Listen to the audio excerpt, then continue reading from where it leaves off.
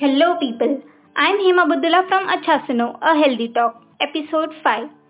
So today I'm going to address on very simple, common, yet a complex symptom which gives us a hint that there's something wrong with our body. And this symptom is called as fever or hyperpyrexia, which means increase in body temperature. Our body's temperature is controlled by a part of the brain known as hypothalamus. The hypothalamus has network of neurons from two sides, that is the front part and the back part, which in medical terms is known as anterior hypothalamus and posterior hypothalamus. These two parts of hypothalamus receive two kinds of signals, one from the nerves that carry information regarding cold and warmth from the skin, and other from the temperature of blood that baths the other organs. At normal temperature, the human body's metabolism produces more heat than required to maintain the core body temperature, which is about 36.5 to 37.5 degrees Celsius.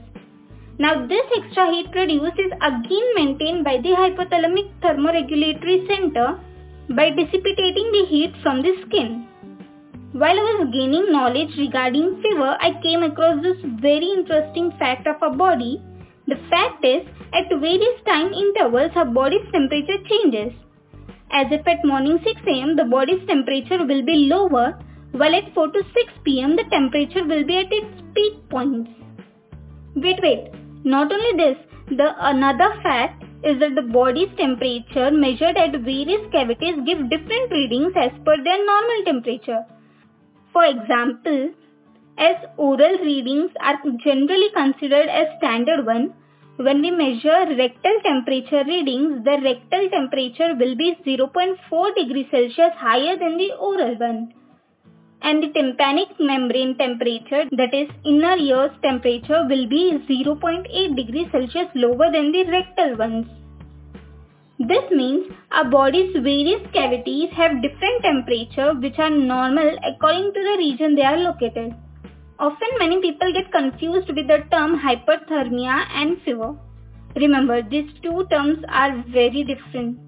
Fever is just an increase in body temperature from the normal temperature or a normal daily range and is regulated by the hypothalamus. Whereas hyperthermia is extraordinary fever, which is a result of severe infections or serious health conditions. In case of fever, when the body temperature increases, our neurons get activated and blood vessels start constricting.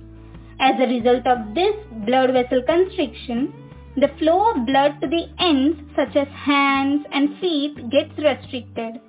This decreases the amount of heat loss from the skin and eventually a person feels cold. In such situation, wearing extra clothes and increasing bedding can help raise the body temperature by decreasing the heat loss. Whereas in case of hyperthermia, such behavioral changes won't work as the temperature of body increases uncontrollably, above the ability of body to lose temperature. Fever generally is caused by pyrogens, which means the substances which increase the temperature, and hence medicines such as aspirin, paracetamol act against these pyrogens and help in reduction of the body temperature. But in case of hyperthermia, it is not caused by pyrogens and hence antipyretic medications do not work.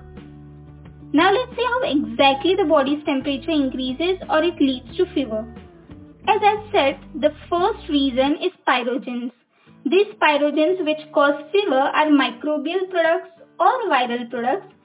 These products are released mostly from the gram-positive bacteria. The second reason is pyrogenic cytokines. Cytokines are the proteins formed in our body and regulate immune system and other processes. If an infection occurs, our body produces cytokines, interleukins and other such proteins. These proteins fight against the bacteria and virus which is causing the infection. Not only infection, other processes such as stroke or trauma also releases cytokines. These cytokines which fight as an immune system also have an ability to increase the body's temperature. Also, these cytokines are produced in the CNS or brain as a result of trauma, stroke or any infection. As we all are familiar with, fever can be easily diagnosed with a touch or a thermometer. Then a serology test can be done to identify the infection or other cause of the fever.